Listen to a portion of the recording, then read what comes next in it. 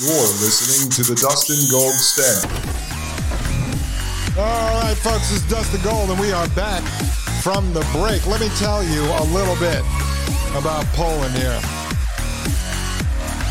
So, one of the great things in this rural area, and I'm comparing this to the shopping of property that my wife had been doing in West Virginia, because West Virginia is one of the last frontiers as far as property goes in the United States. In West Virginia, we've been looking at stuff that's, 10 acres, 15 acres, 20 acres, and some of these properties are raw, meaning you're going to have to go in and put a septic system in and put a well in, and some of these properties already have a well and septic. Some do and do not have electricity running to them, so it all depends on what you're looking for, but you can find properties in the range of $50,000 up to $250,000. This is generally without a home on it, so then you've got to go and build a home.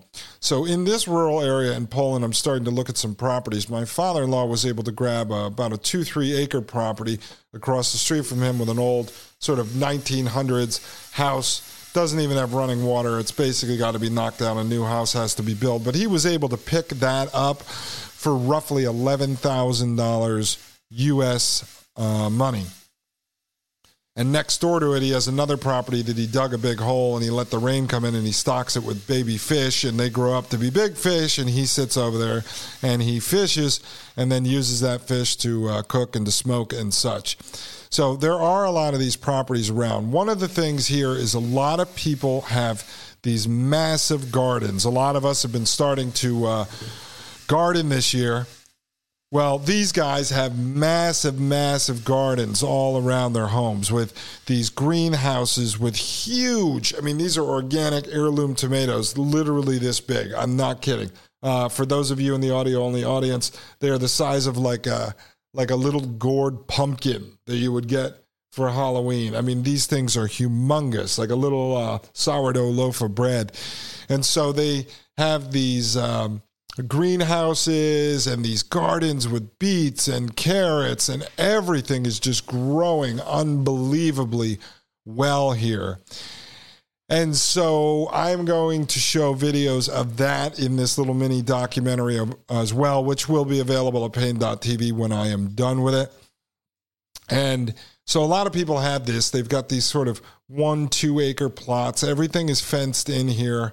My wife's parents have about a 10 acre lot that they sit on with a lot of woods, forest behind them. It's beautiful, absolutely gorgeous in this rural area. So you can pick up land for a very good price. The other thing is a house like they have, which is a one level new. They built in 2011, 2013. That cost them about $100,000 US to build from ground up, stone driveway and everything, fenced in yard, electric gate, about $100,000. Right now it would cost about $140,000, I figured out.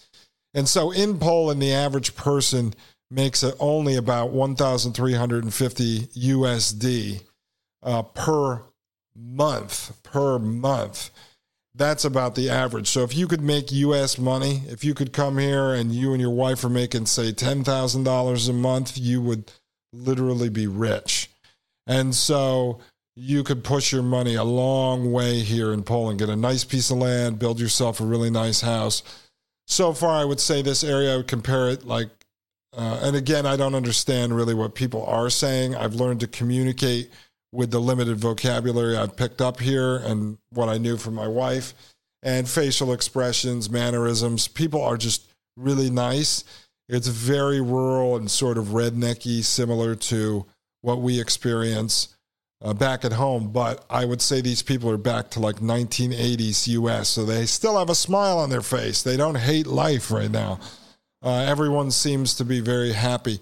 They still drive stick-shift cars, manual transmission cars. So as far as that goes, it's great. Now, I went to the deli the other day, and I picked up a whole bunch of meat, like 10 cabanos. They're these long pork sticks, like meat sticks, like the best jerky you're ever going to eat.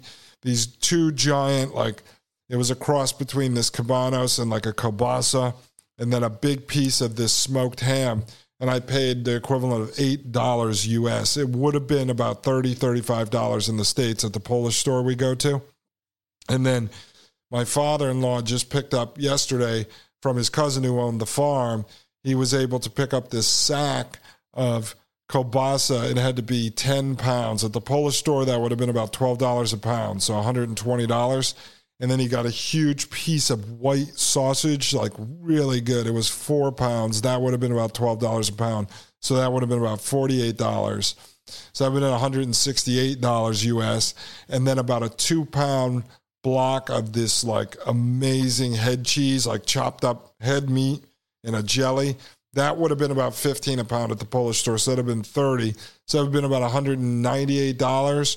He paid $32 US for that. So again, if you have US money here, if you're making US money, you can stretch it really far in Poland.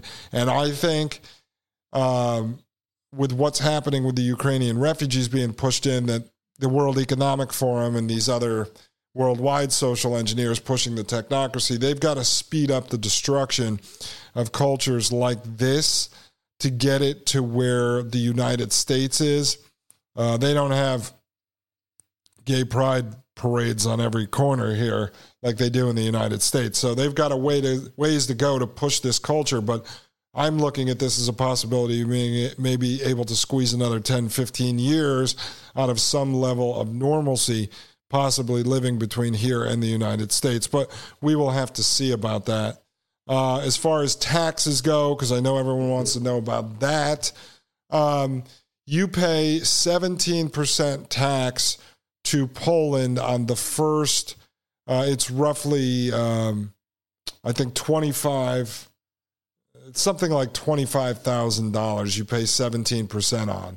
And then anything above that, you're going to pay about 32%, but you can take a lot of deductions. It's a much simpler tax code. So if you set up a little business, similar to the United States, but it's not as much paperwork. Again, roll yourself back to the 1980s US. Things were a little bit easier.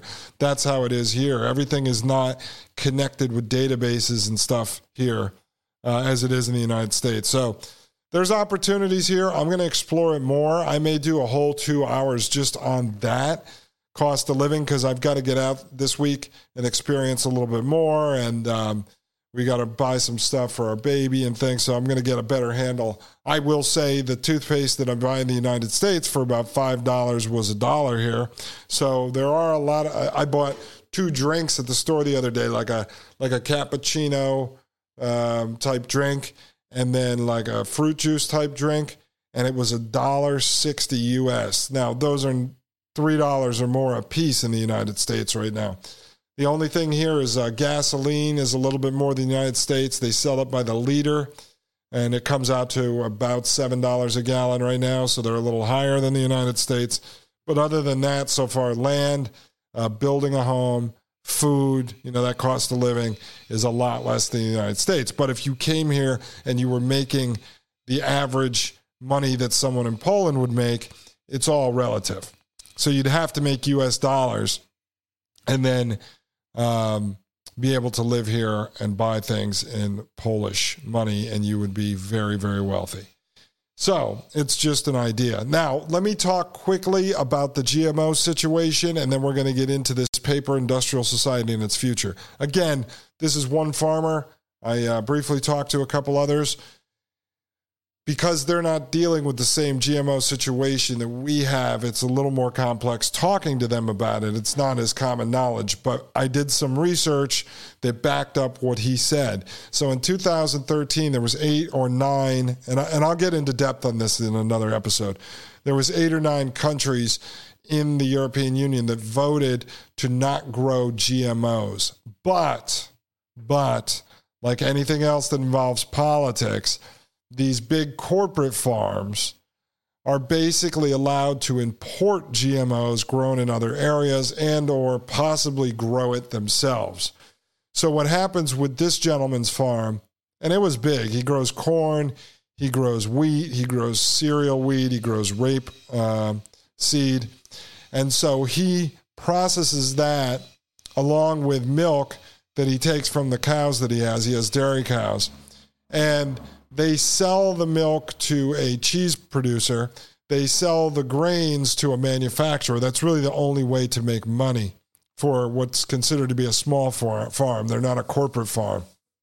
And so they sell that to the manufacturer. And he said once it gets to the manufacturers blend in GMOs. Now, even though he is organic, he is using certain types of pesticides, as they do in the United States, and other chemicals as well. But then that food is technically organic. It gets shipped to the manufacturer. The manufacturer, say, processes the rape into oils, and then GMOs are added into that food. And so he said he's pretty sure that's the situation with, the other countries as well, like Italy. They do the same thing.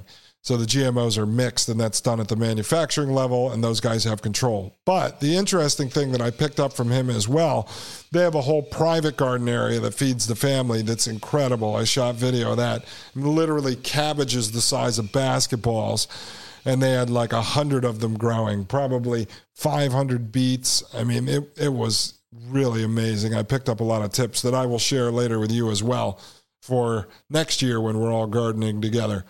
But he also said, so one of the mainstays in the Polish culture and the Polish cuisine is pork.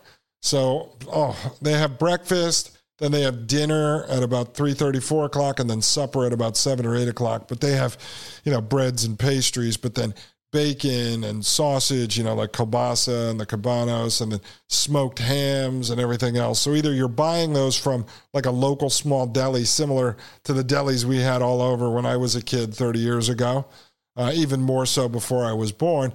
They have those delis. And then a lot like my father-in-law, he has a big smoker he built, and he smokes his own bacon and his own sausage and everything.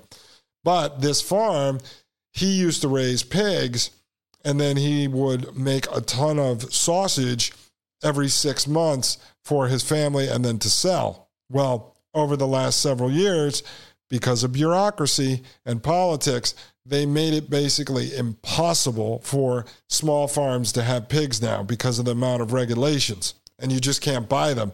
Only the big farms, the corporate farms, have the pigs, and they will not sell the pigs to the small farms. So now he's a farmer who can't have pigs, who now has to buy sausage from a butcher friend of his, so he's getting a good quality, but he is not allowed to have pigs. So now the small farms don't even have the pigs, which is the pork, which is the mainstay of a Polish diet.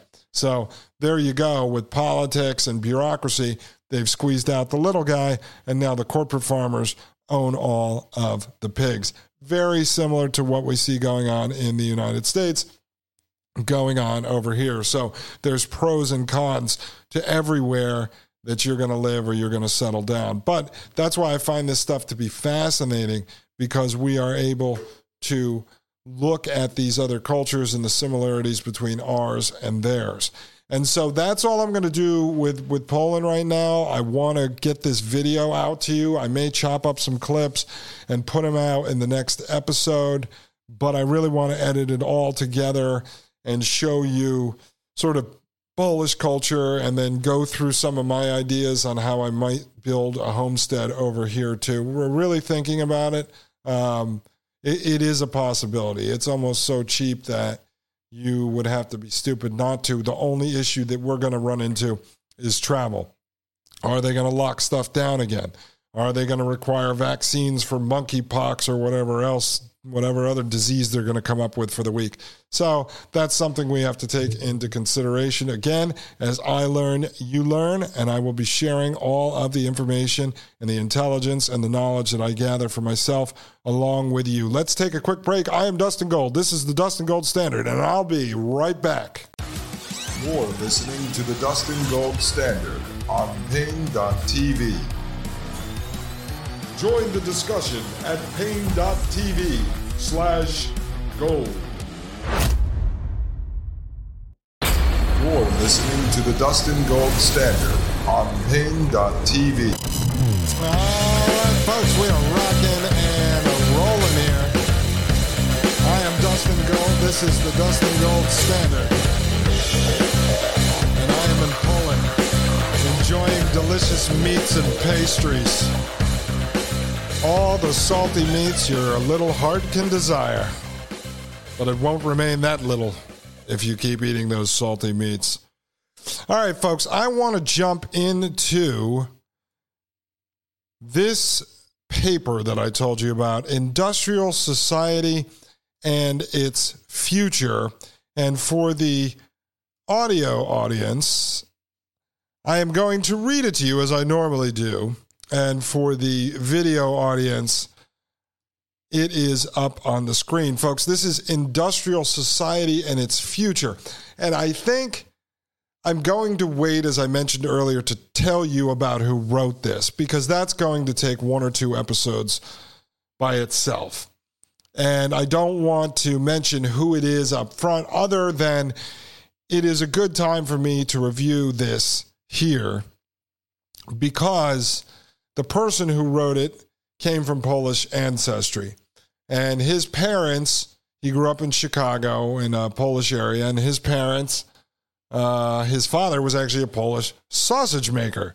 So it kind of really ties in. I was trying to think before I left for Poland when I was going to get to this paper and read it to you and analyze it for you and compare it to what's going on today. And I said on the plane over here, you know what? This is perfect, because I didn't even think about the Polish connection. So let's get into this right now. Industrial Society and Its Future. Introduction 1. And this is broken up into clips. So 1, the Industrial Revolution and its consequences have been a disaster for the human race. And interesting that he brings up, the author brings up the Industrial Revolution, as many of us are now facing the false Industrial Revolution, as Klaus Schwab, our dear leader, would say. So let's get back. The Industrial Revolution and its consequences have been a disaster for the human race. They have greatly increased the life expectancy of those of us who live in, quote, advanced, end quote, countries. But they have destabilized society, have made life unfulfilling, have subjected human beings to indignities, have led to widespread psychological suffering. In the third world, to physical suffering as well, and have inflicted severe damage on the natural world. Now, let's just think about this. Now, there are going to be some parts of this that you don't agree with. There are going to be parts of this that are sort of a hard pill to swallow. I myself, in full disclosure, and I said I would get into this probably back in episode 1 or 2. Am I a technophobe? Am I against technology? Well, I do understand that right now I am talking to you. We are able to communicate in almost real time on Pain.tv. I will be doing live shows that are going to allow me to talk with you guys on the phone and over chat message. I do understand that I am currently benefiting from technology. I understand that I have air conditioning at home. I understand I drive a car and I have a phone and I have a computer. I get all that. The question is, if I could snap my fingers and make it all go away, would I? You know, I was born in 1981. I went to college in 1999. I was the last generation to not grow up with the internet in my pocket. There was no iPhone when I was in high school. And so I remember the days of playing outside in the woods that surrounded my house and riding my bike all over town to visit my friends and lighting fires and hitting frogs with baseball bats and using bow and arrows and such. And when I step back, and I've stepped back over the years and looked at where we are today, from where we came from, and this isn't just somebody who is an old guy now because I'm 41 years old saying this. This is someone, I've looked at this for 10 years, 15 years, even 20 years ago in college when I was being pushed into having to utilize technologies that I was not happy with, doing computer sculpting instead of sculpting by hand. I went to school for industrial design. It wasn't rejecting the technologies. I saw the technologies as making humans actually lazier and making humans less sort of proud of what they do is almost being replaced. So instead of sitting down and drawing a design, you were then using a program to do it. And some of that art, some of that skill was taken away by the software, by the technology. And so am I against technology? No, but I don't believe in the end will prove this, that technology and natural life can coexist, because technology will always move towards the destruction of natural life, the destruction of humanity. And I think that is what we are going to see. And if you hear some background noise, I apologize. They're working on a house across the street, and I cannot help it. Unfortunately, I'm not at home in my studio. But fortunately, I'm here in Poland. But so what I think with technology is that in the end, technology is going to overwhelm humanity, and therefore the two cannot coexist. Does that mean I'm against it? Well, I don't know. It's a necessary evil right now, because almost none of us could survive or work or provide for our family without technology. We're forced into it right now. Is it a necessary evil? It's a necessary evil in this moment.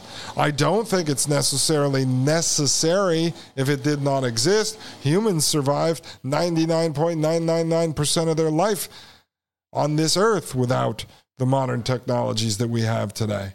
So let's get back to this. And he will discuss a little bit about overpopulation as it plays into this. You may or may not agree, but try to not look at this politically. Try to look at this as something, as a philosophical document and a scientific document from this person's perspective and from their background and their understanding of sciences. And this supposedly was a brilliant man, a mathematician. So try to just not look at this like, oh, I don't agree with that politically today, so I'm not going to listen to the overall message.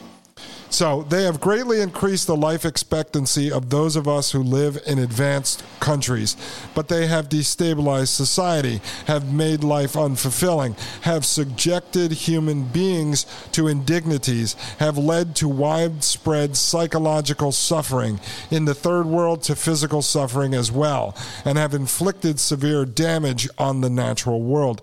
You really cannot argue with that. The continued development of technology will worsen the situation. Remember, this is written in 1995, 27 years ago. The continued development of technology will worsen the situation. It will certainly subject human beings to greater indignities and inflict greater damage on the natural world. Again, you cannot argue with that. Looking where we are today, it's all true. Okay, it's all true. We're replacing humans every day with robots. I posted an article on Twitter saying, hey, Maria Albanese and I talked about this. Mike Moore has talked about this. They are opening a grocery store, a pilot, I think it's North Carolina or South Carolina, where you literally walk in and there's no humans working there. So when it says that it will bring greater indignities and inflict greater damage on the natural world, that's true. It will probably lead to greater social disruption and psychological suffering, and it may lead to increased physical suffering even in advanced countries.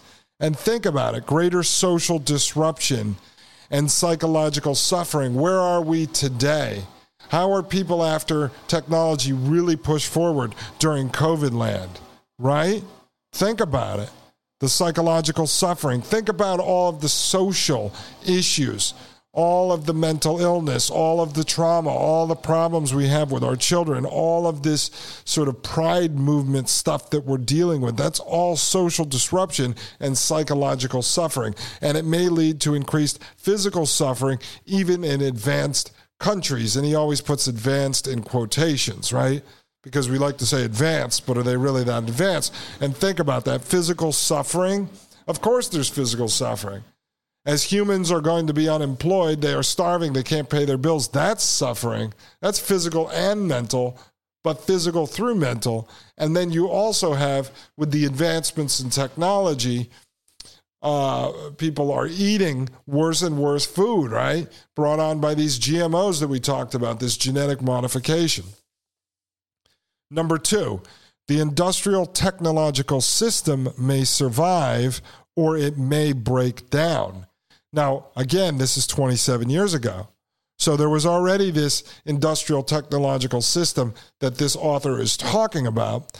But when you think about what's happening now with the World Economic Forum over the last 2 years wanting to push the button on the Great Reset and now usher us into the next industrial revolution, the fourth industrial revolution, into the fourth industrial era. And what is the main excuse that Klaus Schwab and the rest of these, authoritarian, dystopian tyrants talk about is the destruction of the climate, the pollution. I don't believe that all that is made up. I believe there are climate problems. I do believe there's pollution. I believe that actually comes from all of these products, all the dirtying of the planet by the very people who are claiming there's a problem. I believe there's a problem with weather because of the geoengineering and the chemicals that these guys admit to spraying in the air. I think they created the very problem that they try to blame on us. So is it man-made? Oh yeah, man-made by them. We are generally just the consumers, or we work in factories or work for businesses that produce this type of stuff, in which we have no other choice. Otherwise, we wouldn't have a job and we wouldn't be able to buy things at the store. They sell water in the plastic petroleum-based bottles and put them on the shelf, and I have to buy them. I don't make them. I don't make the petroleum-based plastic. The Koch brothers and others do. So the industrial technological system may survive or it may break down.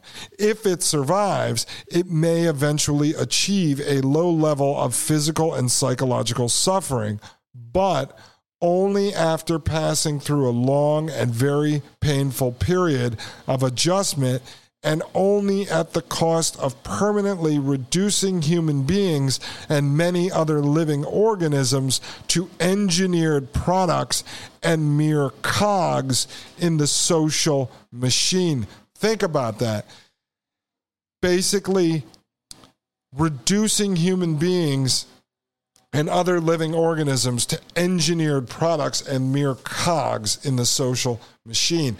What did Elon Musk, what did Ray Kurzweil call us?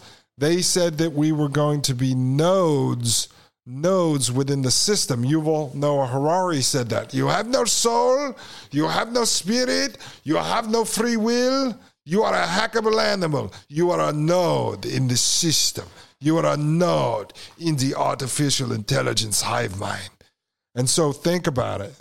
Think about what this guy predicted 27 years later, that eventually we would be rendered to just cogs in the social machine. And that's everything that I've showed you. And I did not do this on purpose. I haven't read this paper in 3 years. And so this is fresh for me. I wanted to read it again. I said, well, I might as well turn it into a show and read it to you because you need to understand this. You need to see that there were people predicting exactly where we are today 27 years ago, who was supposedly on our side of the argument, not someone who was doing propaganda or predictive programming, although I'm not sure of that. Now that I look at this in hindsight, it could be just that. But cogs in the social machine. Furthermore, if the system survives, the consequences will be inevitable. There is no way of reforming or modifying the system so as to prevent it from depriving people of dignity and autonomy. Think about that right there. There is no way of reforming or modifying the system so as to prevent it from depriving people of dignity and autonomy. So what they're saying is there's no way to actually reform or to change this technological system to prevent it from overtaking humanity, from taking your human dignity, from taking your autonomy as a human. I mentioned this. I mentioned in a past episode that they want to take your very dignity as a human. They want to steal that from you. And now you are seeing it come true. And it was predicted 27 years ago. I am Dustin Gold. This is the Dustin Gold Standard. And we will be right back after this short commercial break. You're listening to the Dustin Gold Standard on Pain.tv. Join the discussion at Pain.tv/gold.